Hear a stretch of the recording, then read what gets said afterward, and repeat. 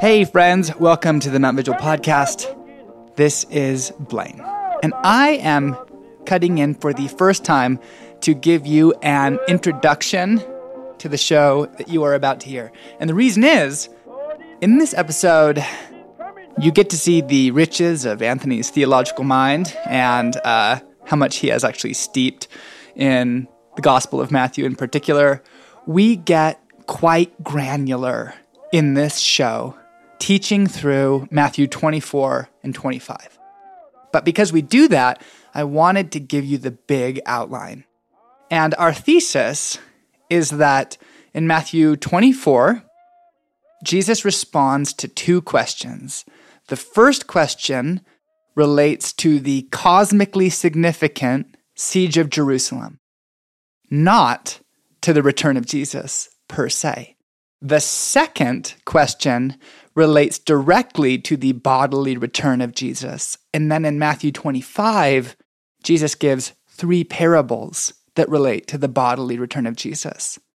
The thing to know is we're going to spend the first hour almost of this conversation talking about the siege of Jerusalem, Jesus' teachings on the siege of Jerusalem, which is actually a thing that really matters in the story of God, interpreting the situation of the church in the world. So it's a wonderful way to read many of the teachings in Matthew 24 that are often, we think, inaccurately applied to the return of Christ. Nonetheless, in the end of Matthew 24, as you will see, we think there are strong structural cues that indicate a shift to speaking directly to the bodily return of Jesus.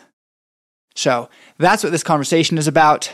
We hope you enjoy it, that it blesses you to see us take a little bit of a deeper dive in following Jesus, seeing his way, and desiring the return of Christ. Lord, he's coming now for song. Hard by Jesus, coming back on Jesus. Hello and welcome to the Mount Vigil podcast. I'm Anthony. And I'm Anthony.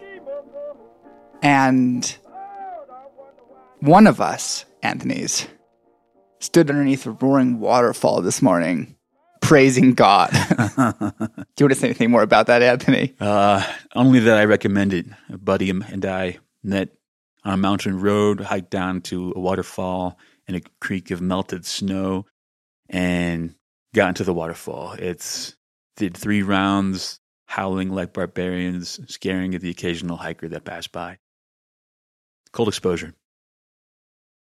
Breakfast of champions. If we were the kind of organization that made stickers, we would make that one. Ant-Man, where are we going? We talked for about 40 minutes on different rabbit trails that we may or may not take, but I think we've hammered out what it is that we are going to say. Where are we in the Story of God series, and what are we going to talk about today? We are nearing the end of the Story of God series. Our last episode was on the eschaton, the age to come, the return of Christ.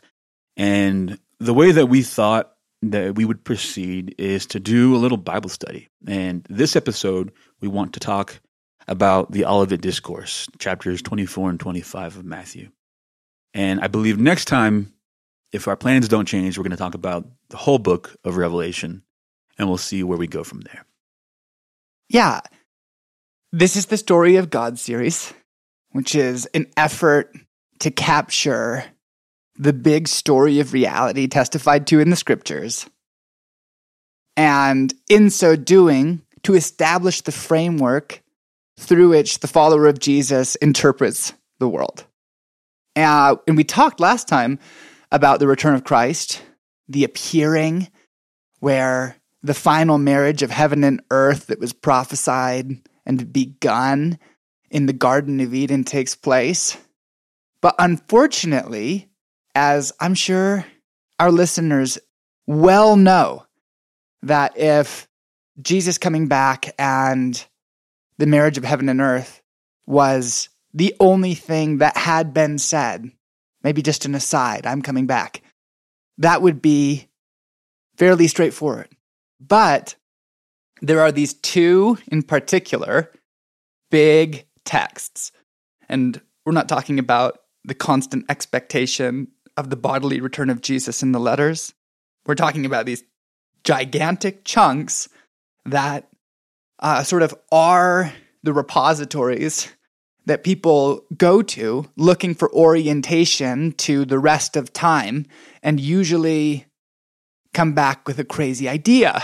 And so I call them this morning the capital B, capital T, big texts. These are the big texts that unpack the theological situation, the emotional reality of the return of Jesus, and there are some challenges in both of them. It's amazing that we're going to do both of these actually in just one episode each.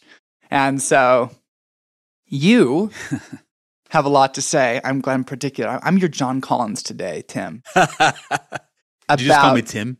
Yeah, you're... Oh, Tim Matthew. Sorry. About... I'm just kidding, Tim. I know you're listening. And he's not, everyone. But you have a lot of time spent in the Olivet Discourse in particular. And so I think my first question for you is Matthew 24:25. Like, give us some context. Where are we in the book of Matthew? What's happening when Jesus finally begins to teach on the end of history? I think that is the right question to ask, first of all. What is the context? Where are we? What's happening?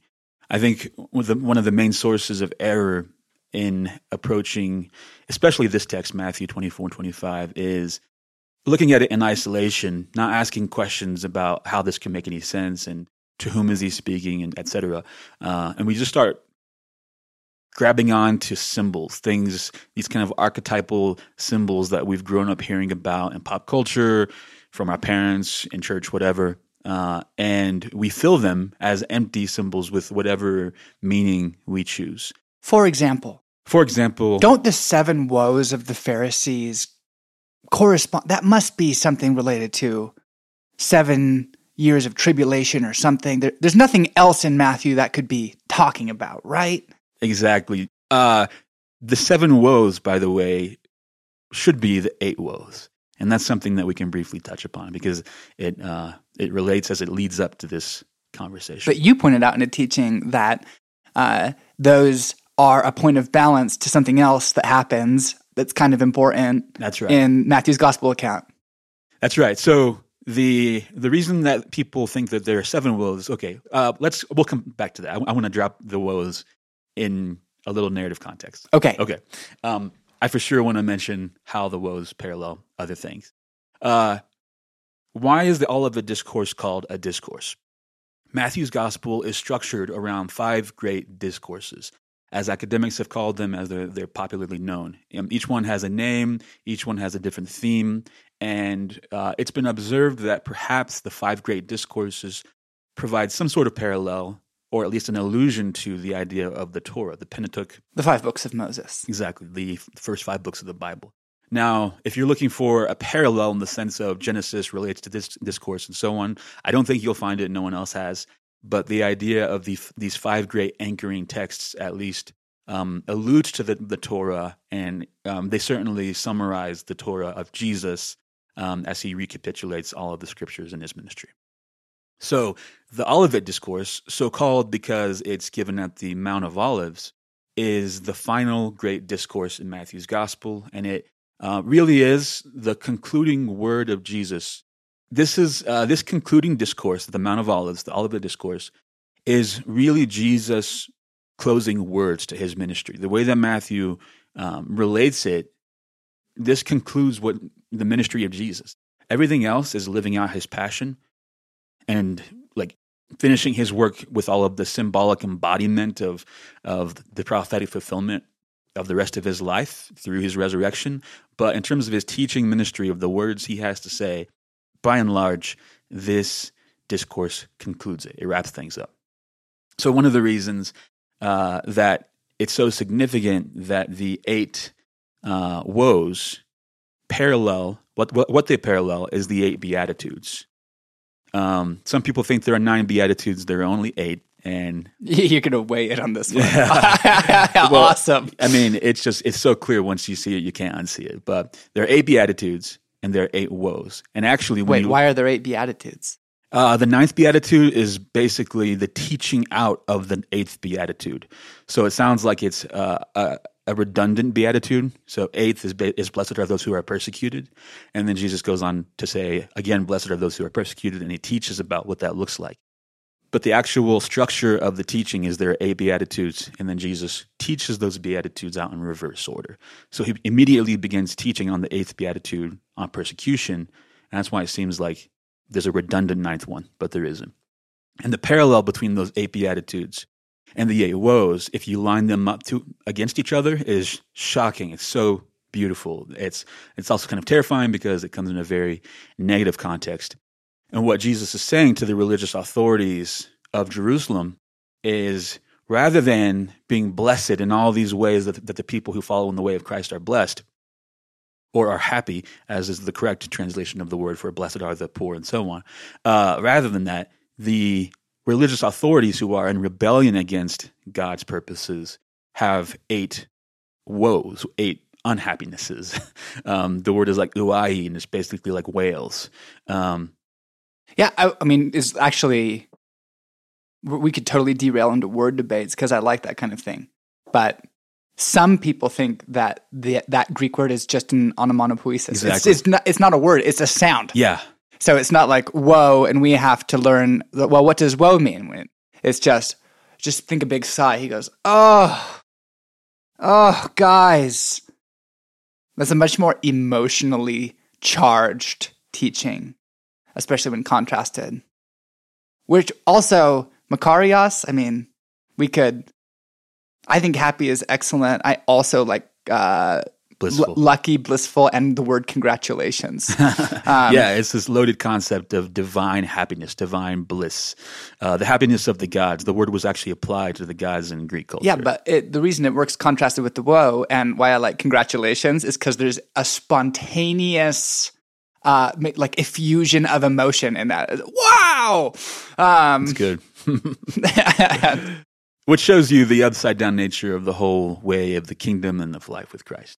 Yeah, but highlighting the big point again here. Yeah. Because your first thing, I gotta say, I just love, is both of these teachings on the end times, and which, using that term self-consciously, are encoded in texts that have a certain nature. And so Revelation is its own thing, but like you go Matthew, here is this sweeping account on the story of God reaching its climax that is structured in 5 big acts. And I mean, the structure of all the gospel accounts is well worth knowing. It's just amazing. 2 recommendations. Watch a Bible Project video. Read Tom Wright's That Book for Everyone from that series. 3rd recommendation, Story of God commentary series, which all just agree that these books have this big literary design. And so you're building all the way through the movements of the inauguration of the kingdom of God, which is, we could say, one of the big messages of Matthew. It's the big message. What is this new reality that has become available in Jesus? And then right before that kingdom is going to come in power, you get the capstone teaching of Jesus. Continue. Beautiful. So, narratively leading up to this final discourse, and by the way, the 8 woes are in the chapter prior to the discourse. Some people include the woes as part of the discourse, but the structure, the narrative cues that Matthew gives us of when one begins and how it ends are such that clearly the Olivet Discourse is Matthew 24 and 25, and the woes are the conclusion of his engagement with the religious authorities of Jerusalem after having entered the city. So the Anointed One arrives in Jerusalem. He cleanses the temple. He curses the fig tree. He debates the religious authorities in Jerusalem. He establishes his authority as the true interpreter of scriptures and as the Son of God. And there's some really interesting stuff happening with the structure of chapters 21 through 23. Like, he teaches it in these 3 groups of 3. There are 3 symbolic acts or parables that he acts out. So he enters the city via the Mount of Olives on a donkey. That's an act. 2, he cleanses the temple. 3, he curses the fig tree. Then he gives 3 parables, the 2 sons, the vineyard tenants, and the wedding feast. And then he responds to 3 different challenges in the form of questions posed by the religious authorities about paying taxes, the resurrection, and the greatest commandment. And then he concludes that debate, that rabbinic debate, with Matthew 23, and he pronounces the 8 woes against the scribes and Pharisees. He ends that with lamenting over Jerusalem. And that's what sets up the stage for Matthew 24. What were you going to say? I was just going to ask you if you had to give a summary thematic statement of what happens in what you just described. What's happening in the story is Jesus is blank, and then he's going to start teaching.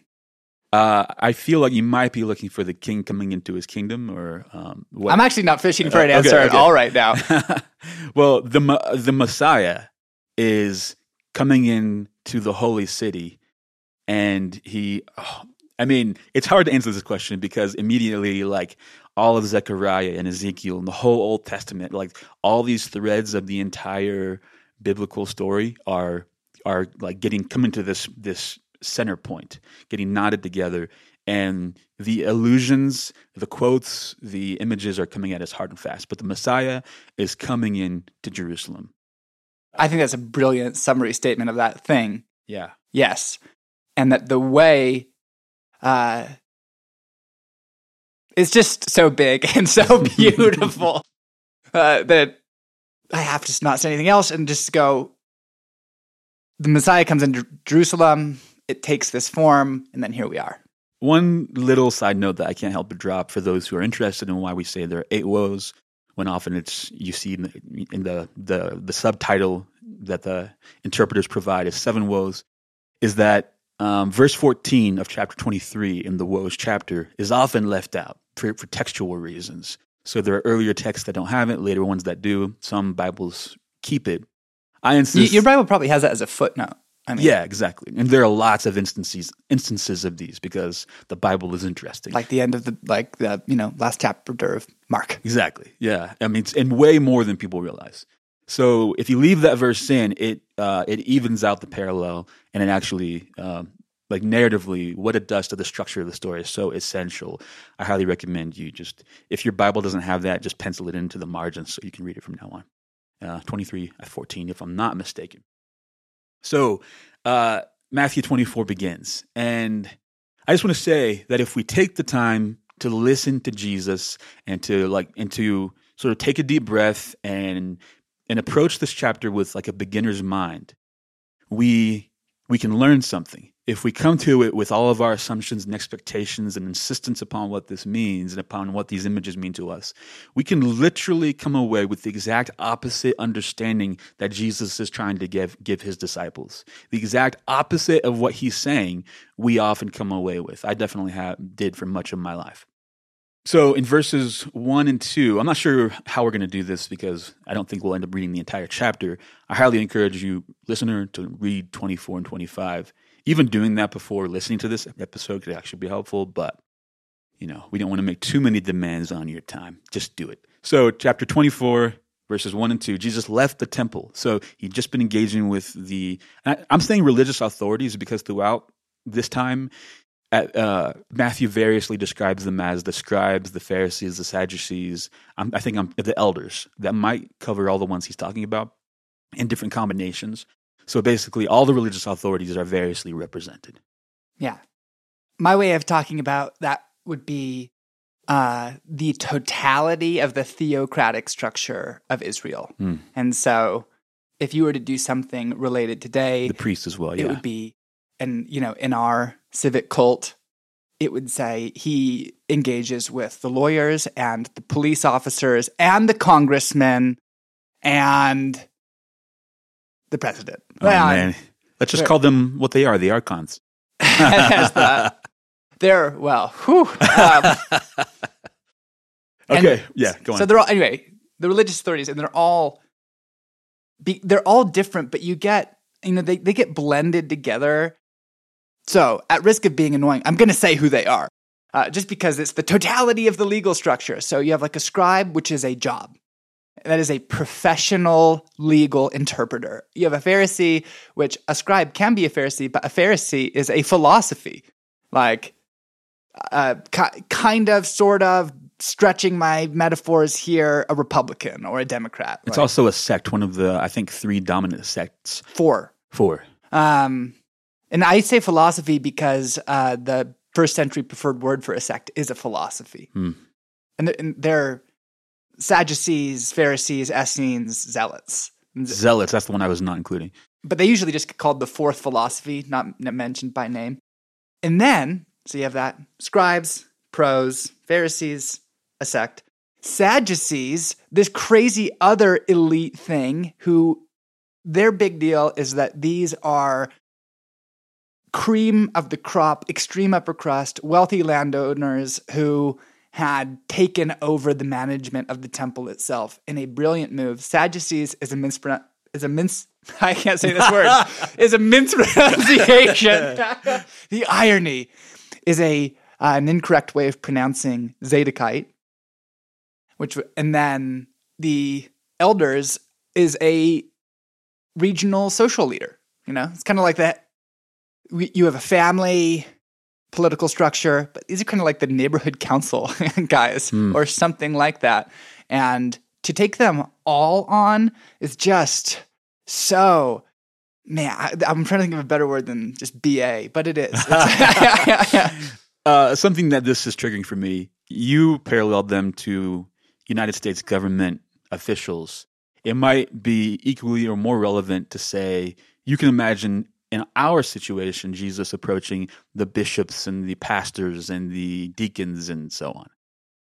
Yeah, but only if he did that. Only if he did that in like Western Europe in 1200 or something. Just because it is a political reality in a way that unless you're an active member of one of those churches, like, what do you care if Jesus throws down with the cardinals in Rome? It's not going to change how you live your life. In this situation, it has direct bearing on where you can go and what you can do. I accept that distinction. I'm also intentionally pushing on that in regards to our whatever church leadership structures and whatever church stream that we're in anywhere in the world.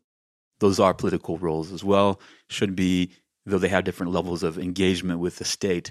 And in terms of the responsibility of those who have the role of stewardship of the things of the kingdom, of the household goods to those in the household, we should put ourselves in that position. Or at least we should be challenged by that idea. Thoughts? I think we're on the same page here. You're highly foregrounding the administration of the household of God. I'm just trying to piss some people off, that's all. No, that's great.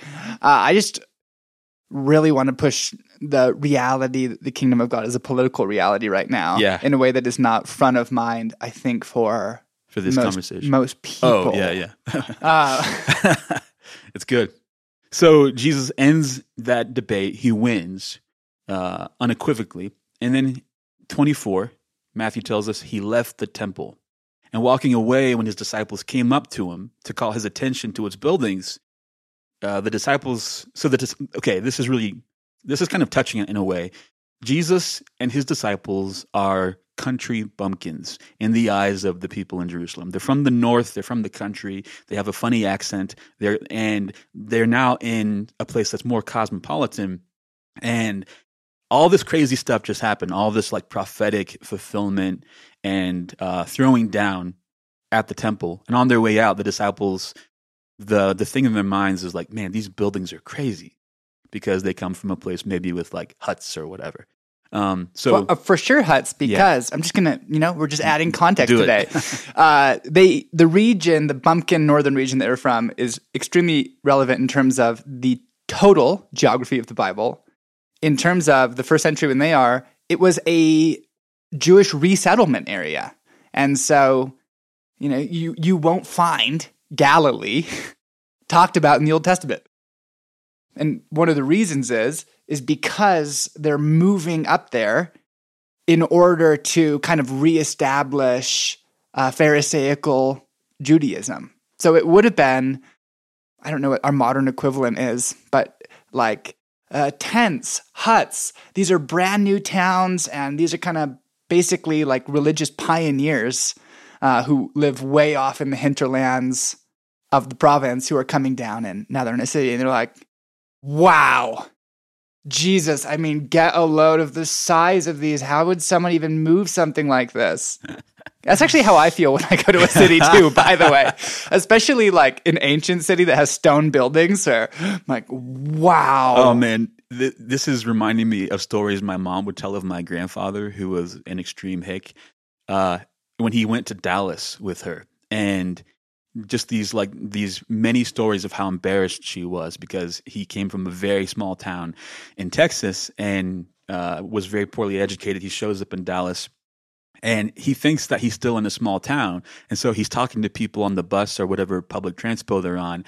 And he hears their last name and asks them if they know so-and-so. And he's just like, everything about the city is very interesting to him in a very childlike way. So the disciples asked Jesus, like, man, these buildings are, they call Jesus attention to the grandeur of the buildings. And Jesus says, do you see all these things? He asked. Truly, I tell you, not one stone here will be left on another. Every one will be thrown down. And what he must be thinking of, Anthony, is just symbolically the building blocks of Jewish philosophy. Okay, my scholastic friend, I appreciate that. So, yeah, he's saying straightforwardly, this place that we're in, this city, this temple will be razed to the ground. It's quite an intense response to their musing on the structures. And so, which, I mean, sorry, just keep going. So as Jesus was sitting on the Mount of Olives, Matthew goes on, the disciples came to him privately. Tell us, they said, when will this happen? And what will be the sign of your coming and of the end of the age?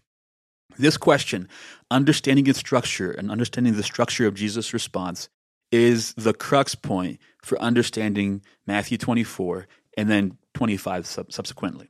So I propose to you that we break this question into two parts and then that we break Jesus' answer into two parts. And I think that it will become clear to you. Once you see it, I believe you can't unsee it. It is just so, Socrates. So the disciples ask him two things. One, Jesus just said, this city is about to be burned to the ground. This temple is about to be destroyed. And the disciples say, when will this happen? And what will be the sign of your coming and of the end of the age? So my basic proposal here is that verses 4 through 35 are Jesus' answer to the first part of the question. When will Jerusalem be destroyed? What will that look like? And then verses 36 through the rest of the chapter are about Jesus' return and of the end of the age, the one that we are talking about in this series of conversations, the age that is to come. The end of the age that we are in. Like you, listener, you, Blaine, me, the age that we're in, I believe Jesus is talking about that age and when it will end in verses 36 through 51. So, in other words, everything in verses 4 through 35, Jesus is talking about the end of the previous age, the one that Jesus ended when he came, and we'll just summarize all of it by saying was crucified and resurrected. So I don't want to belabor this point, but I also don't want to miss it. Increasingly, I talk about the two ages, the one that ended with the earthly ministry of Jesus, and the one that we're in, which we call the end times. Picture them as two circles. Oh, you gave this last time. Did I? Yeah. Okay, good. So the two circles with the overlap, we're in the now and not yet. The age that is to come for us has already begun arriving, but it's also not fully here. And the previous age is still passing away. Right. Okay. Sorry. I'm going to totally drill down on this point. So I might include in the notes for this episode like a drawing, because the two sort of extreme left and right points of each circle and their overlap and so on, giving all those like a name really helps get the picture in one's head. So look to the notes for that. I'll include it. Go on. Okay. Yeah. This is just so important. Also, from now on, I vote that you include a drawing that relates directly to the teaching. I'm trying to draw it with words. And it's all hard. right. One big cue not to miss. As he sat on the Mount of Olives, verse 3. All right, he's not tired. This is a major rabbi judo move that is an all red letters signal, teacher, lecture, and also like the master of a house. And so the way Jesus literally positions himself when he goes into a house and reclines at the table before anyone else, he's taking the seat of the master of the house, which is just like so amazing, in particular in the home of Simon the Pharisee. Here, he sits, oh my gosh, you are seeing the master teacher again, and so we should expect him to basically give a structured lecture because he's a rabbi. Then they say, what will be the sign of the coming of the end of the age? We talked about this last time, but I'm going to say it again. So, Second Temple Jewish eschatology, even how I said it last time, 2 ages. This present age, which is a quality of life apart from the presence of the reign of God, and the age to come, and what they don't know is that this present age and the age to come are actually going to overlap, where the age to come is going to infiltrate everywhere, but not yet. So, as first century Jews, it is highly, highly likely that when they're asking about the end of this age, it is this present age as it was conceived of in Second Temple Jewish philosophy, life apart from the reign of God. It's good. Good and essential. If you want a little Old Testament, like where is this Mount of Olives stuff coming from, look at Zechariah 14, I believe. And many other places, but that's a good anchoring text. So Jesus begins, so let's, sticking with this proposed structure, let's just skim through Jesus' answer to what will it look like when Jerusalem is about to be destroyed. And he says, watch out that no one deceives you, for many will come in my name. And historically, we know that there were many false messiahs in the days leading up to the fall of Jerusalem in AD 70. Yeah, I mean, either side of Jesus, oodles, including some who claimed, after the execution of their master that he was resurrected. Yeah. And that came after Jesus, by the way. That was like a motif that got picked up on, including, Nero, but we may get to that later. It's good. And he goes on, you'll hear of wars, things will happen, but the end is yet to come. Nations will rise against nations, kingdom against kingdom, famines and earthquakes, both of which happen in the proximate time and location to this discussion. Beginning of birth pangs. So all the stuff he's talking about, we often read this and we just only assume this applies to our future. And I'm not saying that typologically this isn't useful to us as we look to the future, but he is saying these are the things that are the birth pangs of the end of Jerusalem as we know it. So verse 9 picking up, and then he says, what also will happen is that you'll be handed over and persecuted and put to death. You'll be hated by the nations. Many will turn away from the faith, betray each other. There will be an increase of wickedness. The love of most will grow cold. The one who stands firm to the end will be saved.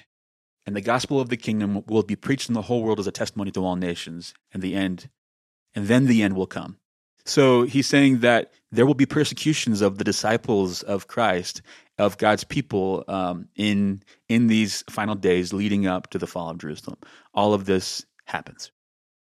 This and then the end will come verse 14 of 24. It is often, I always feel tender talking about this because I really love the people that interpret it the way that I think is incorrect.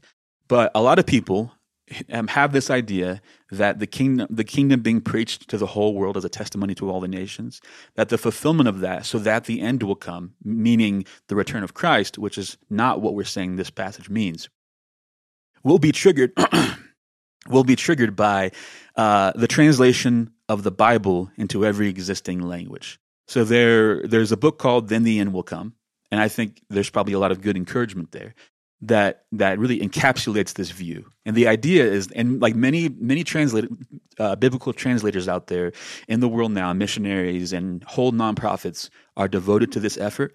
And I bless them. I'm not making fun of them. And I think that God is using the work they do to bring the gospel. So I don't want to do anything to sort of take away that energy of the work that people are doing. On the other hand, I think that we simply need to let this text be what it is. So the idea that if we translate, again, the Bible into every existing language, and if we get a preaching of the gospel to that last tribe in that last place, then boom, that will trigger the return of Christ. That is not what this passage is talking about, I believe. I could be wrong about all of this, by the way. But on the other hand, this is something that I'm increasingly confident about as time goes on. So open-handed, but also confident in how we're talking about this. Anything to add to this so far? Well, you haven't said what you actually think yet, which I actually agree with. So I want you to say, the whole world, what is that? Yes. So I was going to save that thought for a little bit further in this text, but let's talk about it. The whole world is some of the phrasing of what the whole world looks like in this text is common phrasing in the surrounding culture. And it was really the known world, and specifically the territory of Rome, the whole Mediterranean region, and all these nations that kind of symbolized the whole world. So we can see the gospel. So, someone listening to this conversation might say, well, you're saying, Anthony, that Jesus is talking about things that happened prior to the fall of Jerusalem.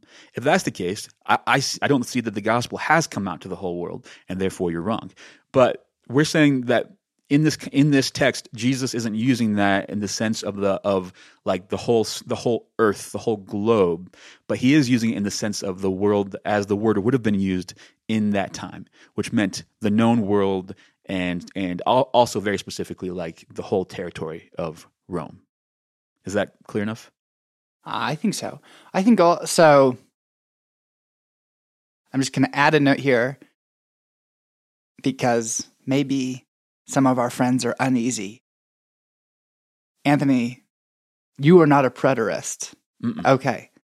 So we are really quickly going to get to preterism is the idea that the entirety of New Testament prophecy was fulfilled in the lifespan of, the original apostles. So we don't think that at all. However, it's the really good falsehoods are the ones that are built on structures that have high levels of truth in them. And so I just love, preterism kind of happened right away, and it gets addressed in the letters. People say that Christ has already come back.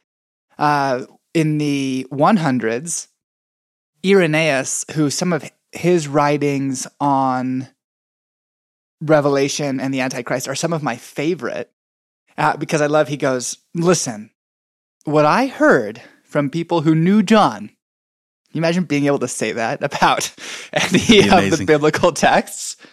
And he's very already and not yet about it, and confident and cautious in a way. I have the quote, but my phone I actually have on non-transmitting mode right now because it'll mess up with our audio. Debating whether or not to get it. I'm gonna save it for next time. But he says essentially people, they've noticed that this number 666 applies to Nero, and that is certainly true. But we have to remember that in the library of Scripture, symbols are used over and over again to situate the human experience in terms of the story of God. So let's not, rush to conclusions on this. And I was telling Emily this story. I'm like, I think that Irenaeus is the church father version of an ent. He's like very old, very wise, very strong in his opinions, but also just not hasty. It's good. So this is not preterism.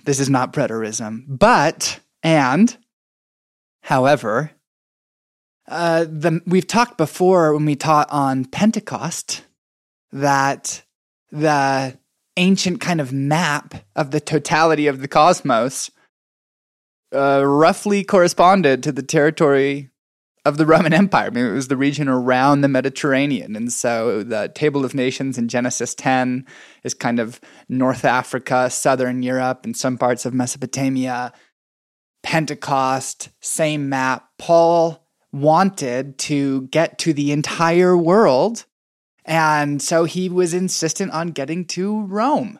And also, additionally, therefore, a book that I highly recommend, The Patient Ferment of the Early Church, talks about how in the original apostolic era, a lot of people did think that this need right here from Matthew 24 had been met, because they said, we have sent Christians throughout the entirety of the world, and now we're living here, so the kingdom is distributed like leaven, so job done.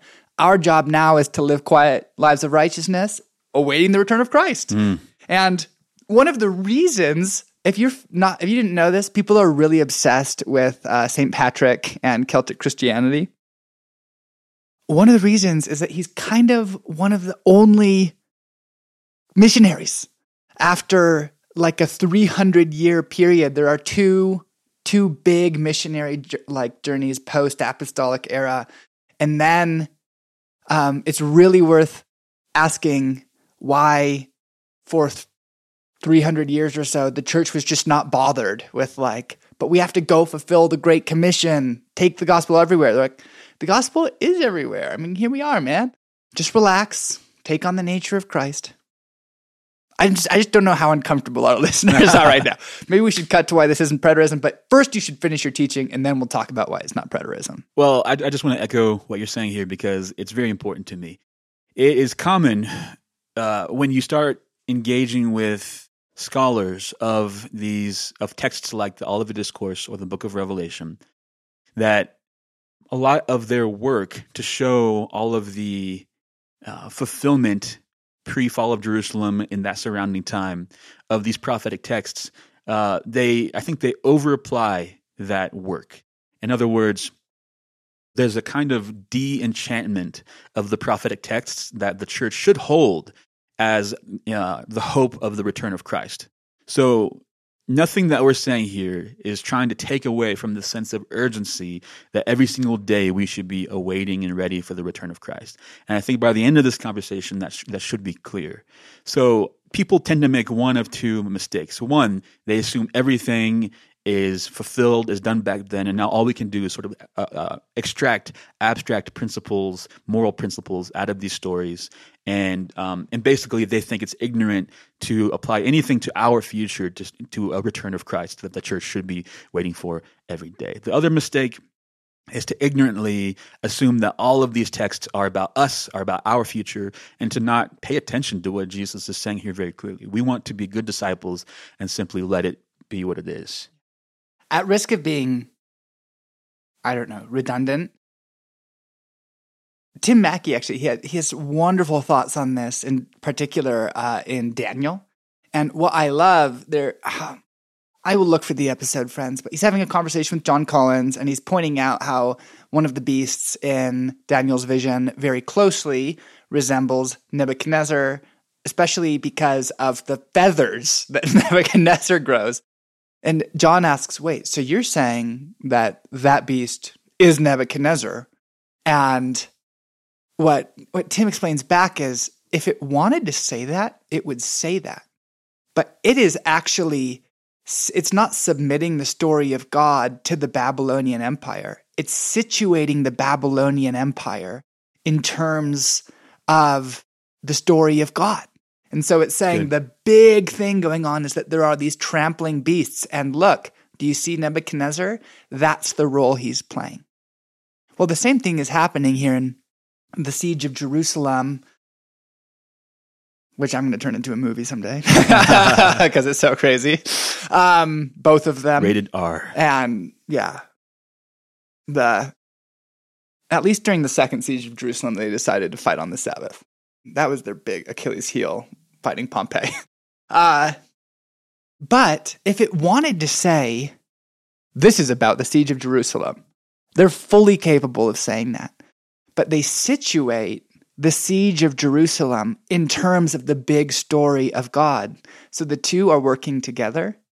And part of what that means for us is not like, oh, so it was all fulfilled. We go, no. It does map neatly because Jesus is situating real events in their cosmic context. Nonetheless, there are major takeaways for how we interpret our own time. Otherwise, we wouldn't be doing this podcast at all. That's good.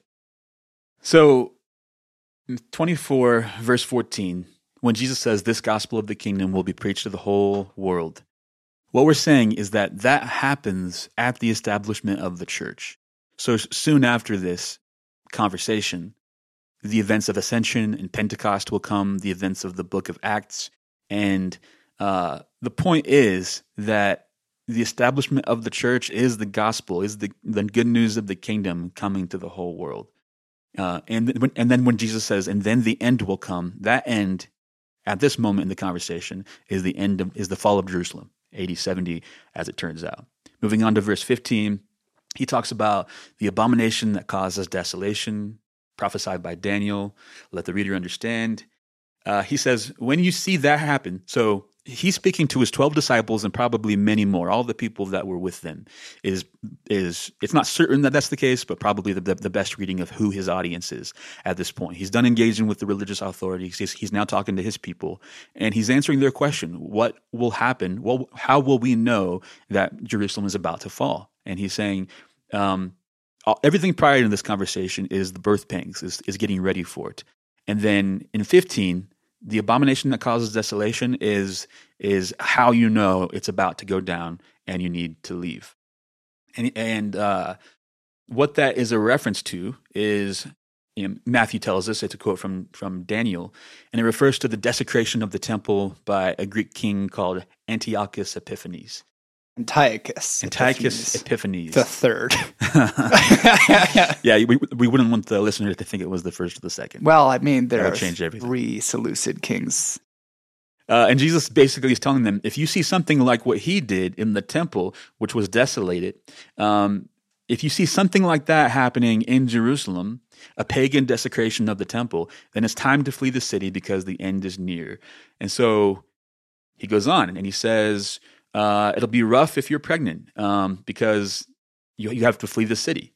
When you see the abomination that causes desolation, if you'll remember this conversation, disciples, flee to the mountains, get out of the city because the siege of Jerusalem is about to commence.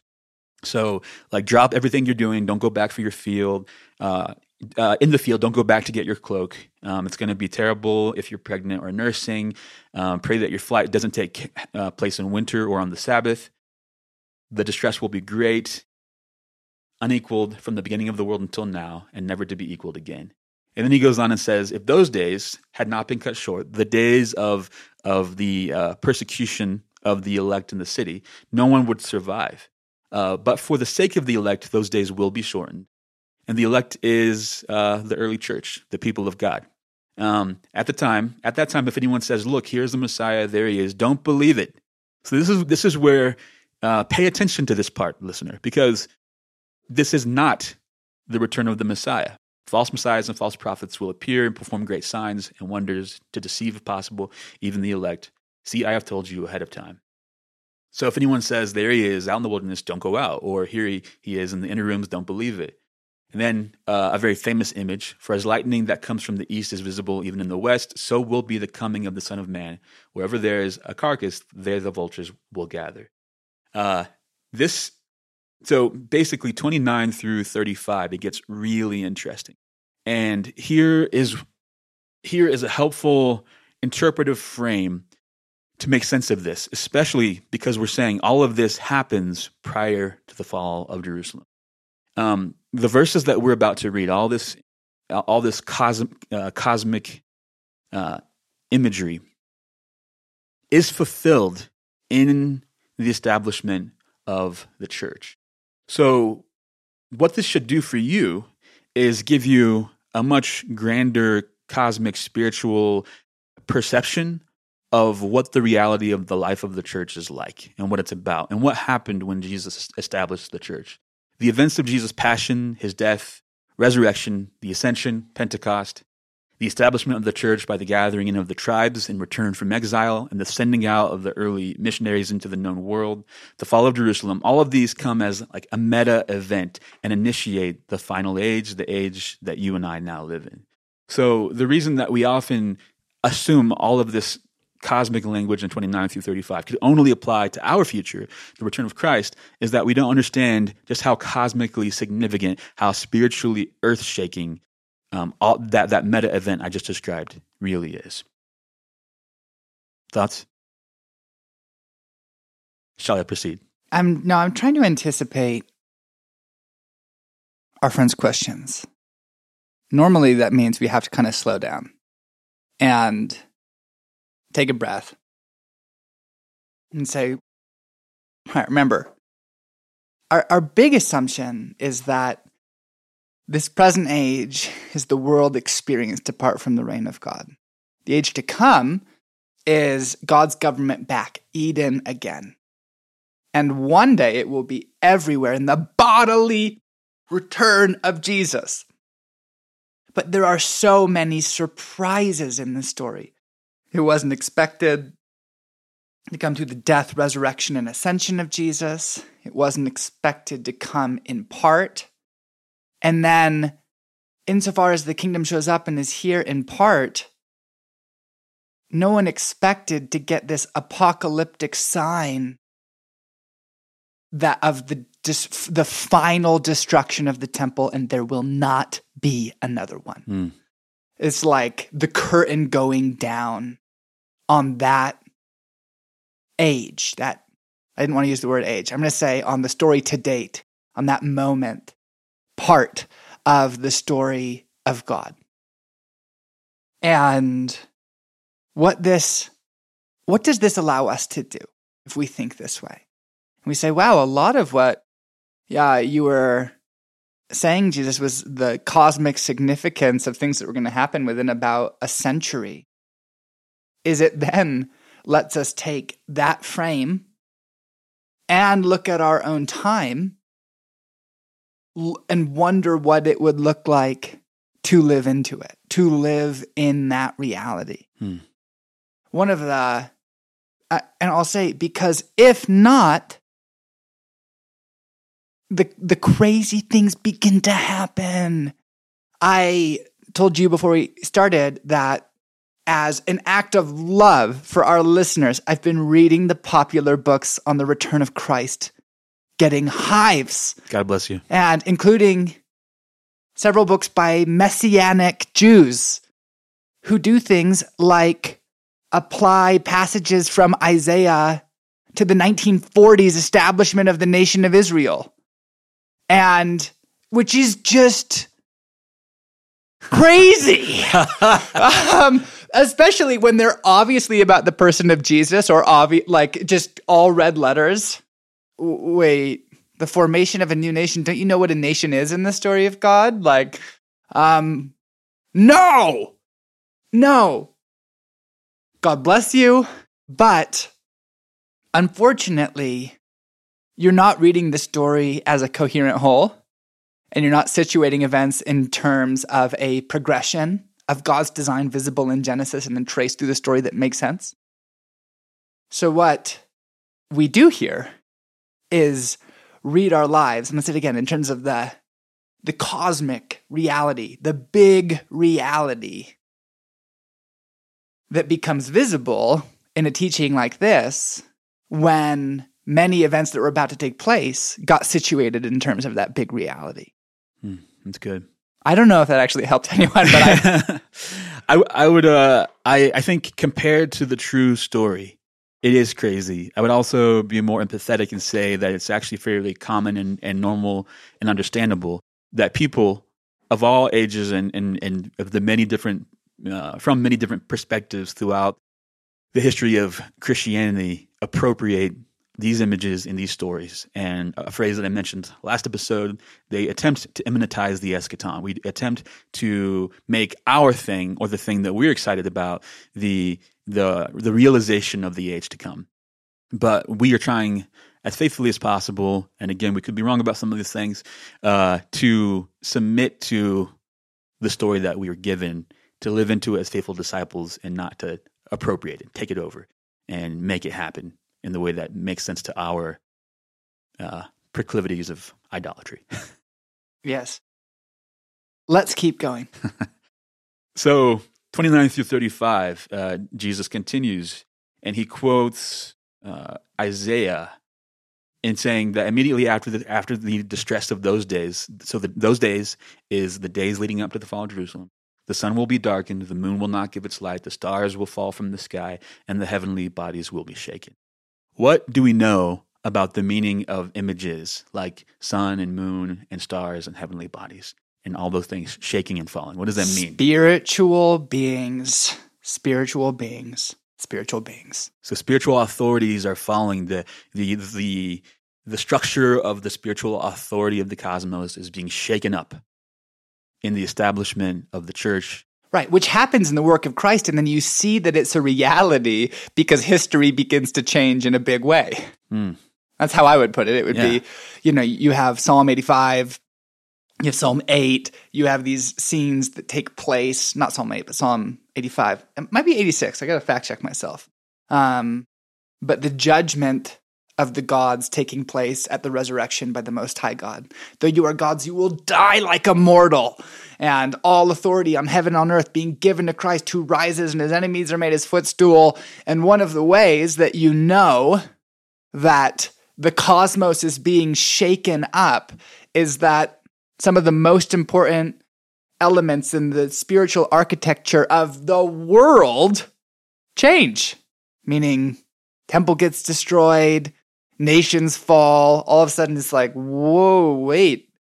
This is what it feels like to live in a world where the withdrawal of Yahweh from Genesis 11 and the Tower of Babel has been reversed.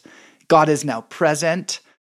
He's not going to let these indirect governors establish, rule forever. The cosmos has been shaken, and it is shaking down to our day. It's good. Verse 30, then will appear the sign of the Son of Man in heaven, and then all the peoples of the earth, though that word is probably more appropriately translated the land, since there is no concept of an earth in any of these writers, pretty much throughout the whole of the Bible. Right. There's no. There's. It's not Eretz since we're here in Greek, but yeah, it's not Eretz. There's kind of like the world in terms of a sphere of human activity, and then there's a land as a place. Exactly. And then there's actually the ground, as in like the underworld. But this is the land. So then all the peoples of the land will mourn when they see the Son of Man coming on the clouds of heaven with power and great glory. And he will send his angels with a loud trumpet call, and they will gather his elect from the four winds, from one end of the heavens to the other. How could we possibly think that happened already again in the days leading up to the fall of Jerusalem, versus to clearly see that applies to our future at the return of Christ?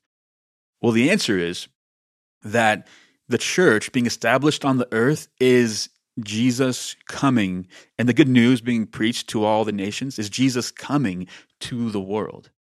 One of the things I hope you take away, listener, in this conversation is to really see, this got captured really well in the Karl Barth quote from one of our earlier church episodes. And it's not in my mind, but it's not memorized by me, in other words, but you can go back if you're that interested. But this idea that like the church really is the body of Christ on the earth.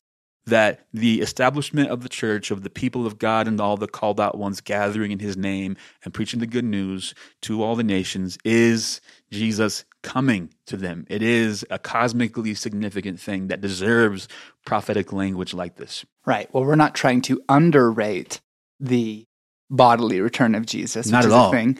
We are trying to appropriately weigh Yes. the reality of Jesus drawing near through his people. Those are not exactly equivalent, but Jesus drawing near and being revealed by the church is a big deal. The answer of why would all the people mourn, I believe that Matthew is quoting Zechariah 12:10 here, and Matthew is alluding to Zechariah all throughout this latter part of his gospel. It's crazy how many times he does it, but in 12:10, Zechariah says, recites, and I will pour out on the house of David and the inhabitants of Jerusalem a spirit of grace and pleas for mercy, so that when they look on me, on him whom they have pierced, they shall mourn for him, as one mourns for an only child and weep bitterly over him, as one weeps over a firstborn. So that gives you a sense of how people might react to the revelation of Christ with mourning, the one that was pierced. So when he gathers his elect from the four winds, this is the four winds just basically means, again, the world. And from one end of the heavens to the other, this happens. When the missionaries go out, all the early missionaries, when all the churches are established, this happened. And it continues to happen, certainly. And he concludes the first part of his answer with, now learn this lesson from the fig tree. And he gave the lesson of the fig tree in chapter 21, by the way. Go back to see what that looks like. As soon as its twigs get tender and its leaves come out, you know that summer is near. Even so, when you see all these things, you know it is near, right at the door. Truly I tell you, this generation will certainly not pass away until all of these things have happened. Heaven and earth will pass away, but my words will never pass away. A lot of scholars view this kind of language, this generation will certainly not pass away. They appropriately read it straightforwardly. Jesus is saying, this generation of people, all of you here before me, the living generation of human beings on the earth won't all be dead before all this happens. He's saying the fall of Jerusalem will happen in your lifetimes, and it does. So because we insist on all the previous passages being about our future in time, we think that he means this generation quite loosely, and basically just means everyone until he comes back. But all the scholars are correct to say that there was the expectation of these things happening imminently, and they did. And then he gets to the second part of his answer. So at this point in the conversation, you might be really struggling because you might feel like we are trying to take away something very important to you, which is this eschatological draw into the future, this hope of the bodily return of Christ, of the resurrection. And we want to say, no, we are not teaching that. We are heavily invested in, very straightforwardly actually, the hope of the resurrection, the hope of the age to come, coming in its fullness, the hope of the return of Christ for his bride. So the bodily return of Jesus, no uncertain terms. And bodily resurrection.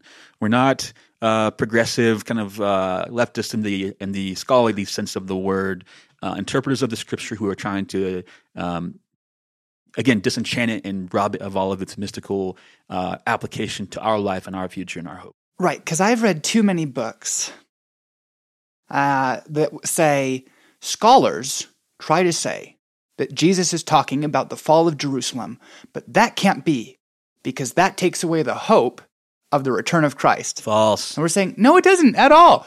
It's okay for Jesus to be talking about the cosmic significance of the fall of Jerusalem in this section, which helps us to understand the nature of our time in the story of God and to live into it, expecting the return of Jesus. It's good. And so I think the main thing I would say is the scriptures emphatically affirm the bodily return of Christ. And that is the Christian eschatological hope, the final marriage of heaven and earth. We don't think that this particular section is teaching on that. Rather, it's situating world history in terms of the story of God. That's okay, because we will, in the course of this podcast, continue to talk about those other parts of hope and being anchored in the fulfillment of the age to come that are some of our lifelines into anticipating Jesus' return. But we're going to keep going. This is just going to be a slightly longer conversation than normal because you have to give the second part of the question, the second part of the answer. So moving on now to the second part of Jesus' response, which is in response to the second part of their question. And it's a helpful. And what was that question? Yeah. So going back to the beginning of the chapter here, the disciples said, when will this happen? As in, when will the fall of Jerusalem happen? And what will be the sign of your coming and of the end of the age? Aha. And this but about language in 36, but about that day, Paul uses language like this elsewhere in the Gospels and just in common usage. And this but about phrasing kind of indicates a change in topic. So he's concluded the thought, and now he's beginning a new thought. Now they're related. There's a reason this chapter is what it is, right? The end of the age prior and the beginning of this age and at the end of our age to come and so on. At the beginning of the age to come and the end of the age we're in. The reason I'm stumbling over this is that it all kind of folds into each other. So these things are related. They're not completely disparate topics. It flows. But he's changing, nonetheless, topics and going on to the second part. His return and the end of the age. And he says, his whole tone changes here. Prior, he's been giving signs and symbols and saying, watch for this, and when it happens, do this. And he's giving very clear instructions. Now he says, but about that day, about the day of my return and the end of the age, about that day or hour, no one knows, not even the angels in heaven, nor the Son, but only the Father. And you'll see throughout the rest of this chapter in 25, which is the conclusion of this discourse, that he doesn't give us the same kind of signs that he gave the disciples, warning them of the fall of Jerusalem. He gives us a lot of answers as to what it's like and how we should live, given that at any day his return is imminent, his return could occur, and we should live in that tension henceforth until he returns. That's actually, so for those of us who are looking for instruction for how to live in the end times and how to prepare for his return, this is it. And he says, keep watch, be prepared, be faithful, and so on. And he says, as it was in the days of Noah when the flood came, so it will be at the coming of the Son of Man. People, prior to the flood, people were eating, drinking, marrying, giving in marriage, and so on, living normally. No one thought anything would happen, but then it happened.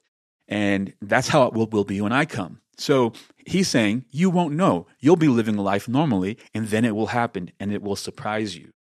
When he says 2 men will be in the field, one taken and one the other left, 2 women grinding with a handmill, one taken and the other left.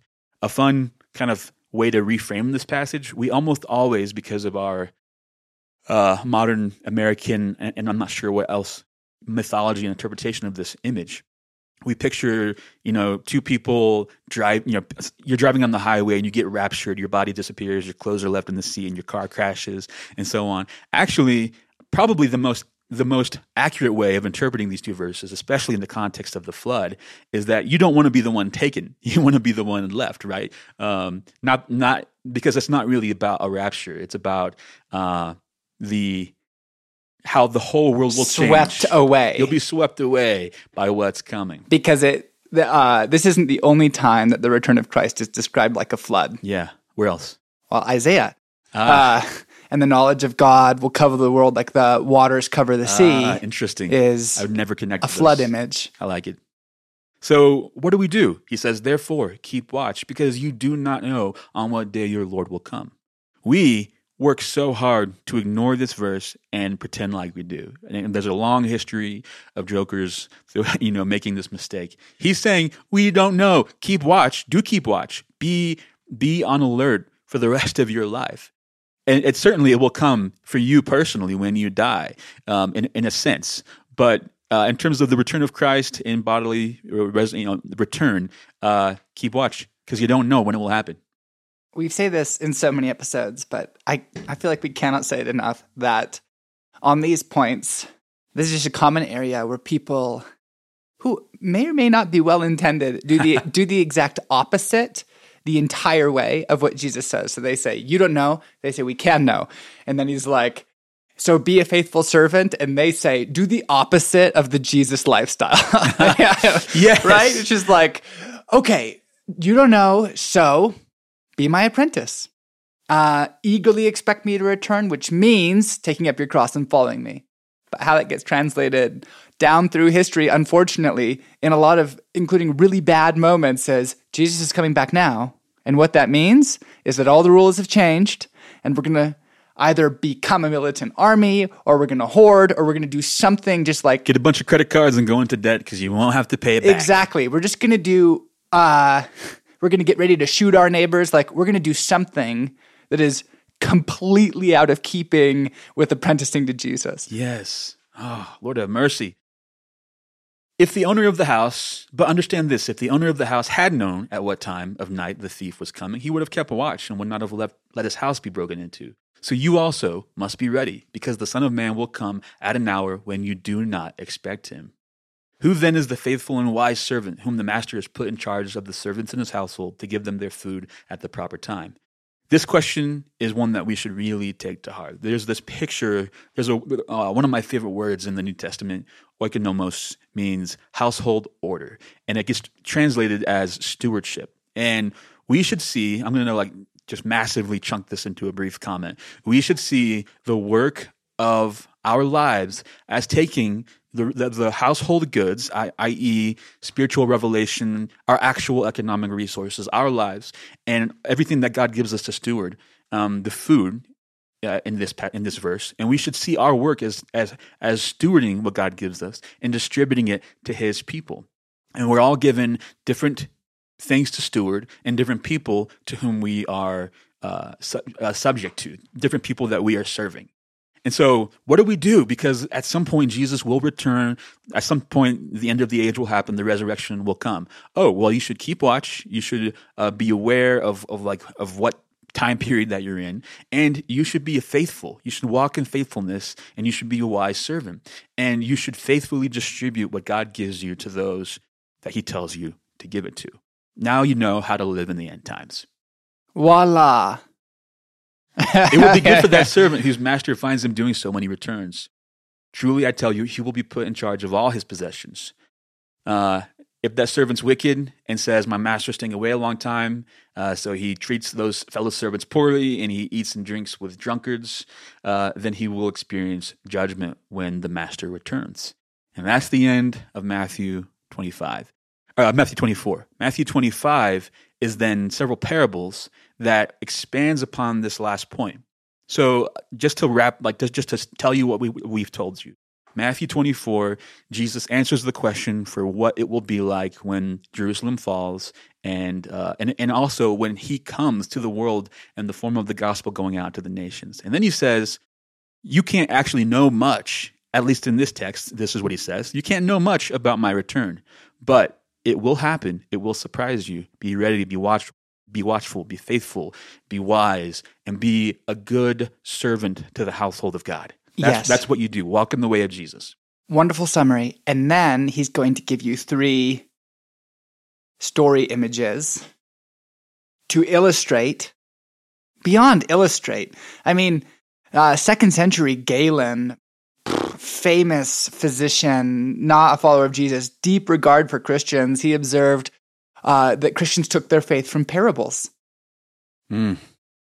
Parables, that what really trafficked in the first couple hundred years was a story to an audience that was very able to enter a story, to make their home in it, to notice what was hanging on the walls.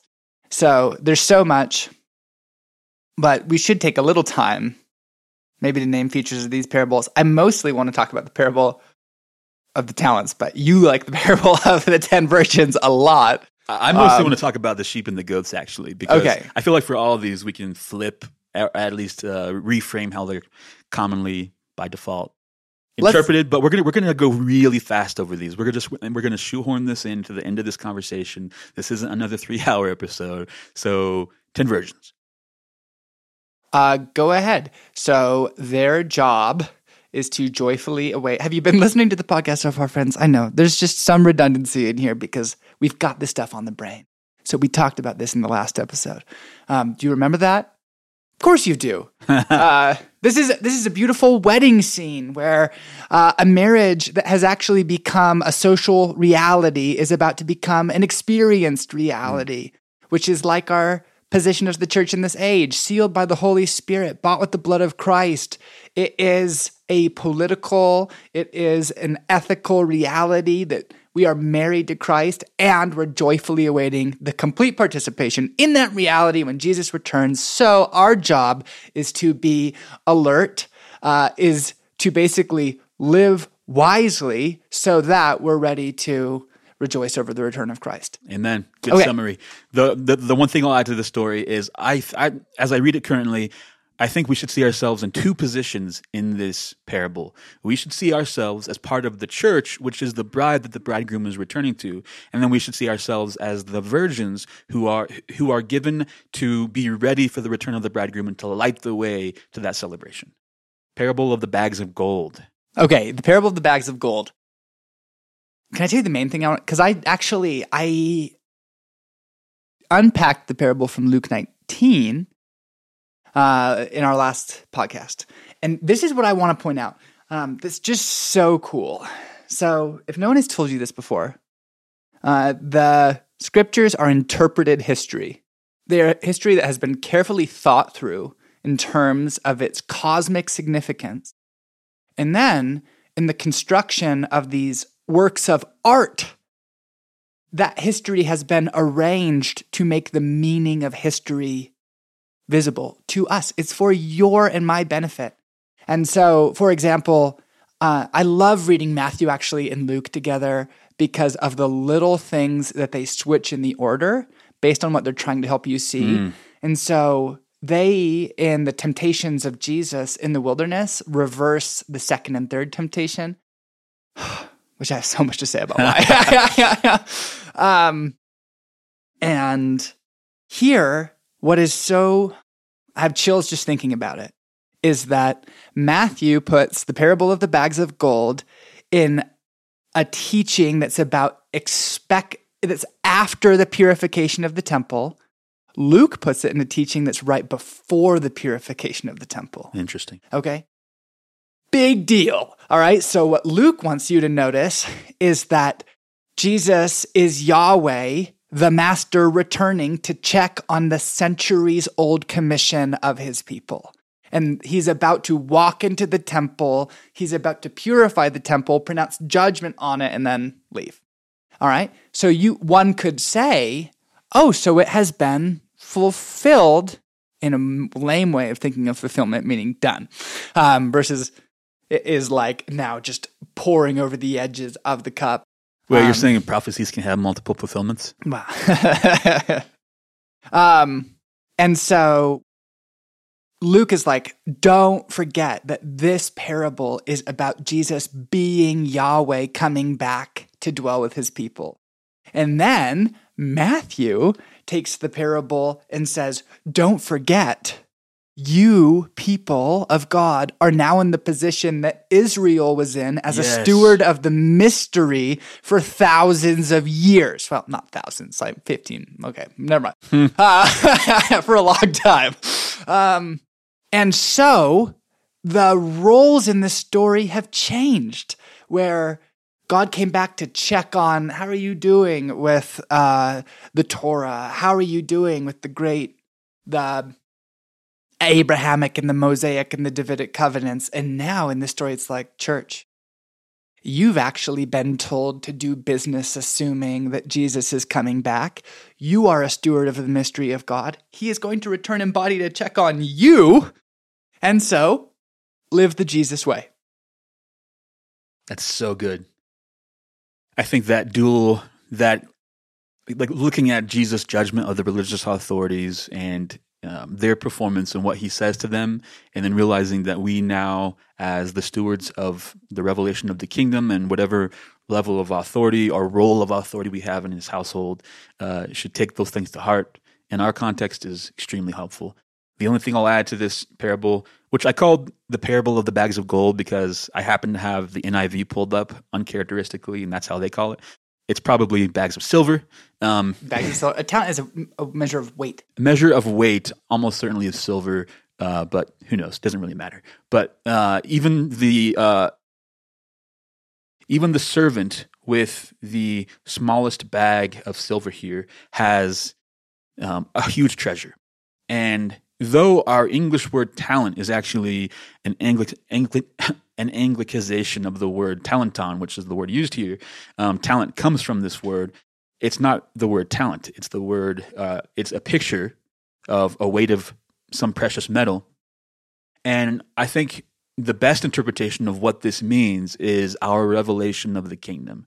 So we are all given, in varying degrees and qualities, a revelation of the kingdom of God. The household goods that we steward are fundamentally spiritual revelation, also all of our resources in our lives. So the question is, how are we stewarding the revelation of the kingdom such as we have it? And finally, the third parable that Jesus wraps up his discourse with is the sheep and the goats.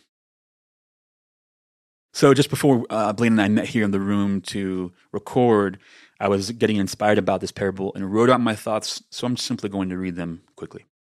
This parable typically gets taught as if the poor, who are a socioeconomic class that are not us, are the ones Jesus is identifying with, and the threat of being condemned as a goat is aimed in our direction. But we only think this because we haven't accepted that for a large portion of the church, at least, the hungry, the thirsty, the stranger, the naked, and the sick ones are us, the church. This parable is a story of how those who have become the scum of the earth for the sake of following Jesus will be vindicated in the coming judgment, and the nations will be judged based on how they received the people of the way, Jesus' disciples. This story is not a threat to Christians, but is actually a comfort to those who have been persecuted and cast out and killed, that they will not be forgotten, but will be maintained and restored by Jesus in the coming age. The reason Jesus identifies so much with the poor in this parable is that the church is Jesus in the world. How the world treats the church is how they treat Jesus. So, have you conformed your imagination to see this spiritual reality in your gathering? That there Jesus is embodied in your gathering. The challenge of this passage for Christians should not be to feel dread about the prospect of being pronounced a goat in the end. The challenge should be in coming to terms with this picture of the people of God as being the ones who are hungry, thirsty, strangers, naked, and sick. The early disciples got this. The martyrs would instantly get this.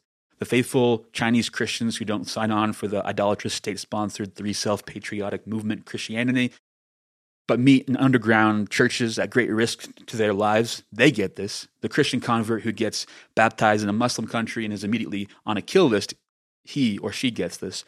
Many of us following Jesus faithfully here in our context in the USA may have had opportunity to get a taste of what it's like to be the church that Jesus is identifying with in the parable.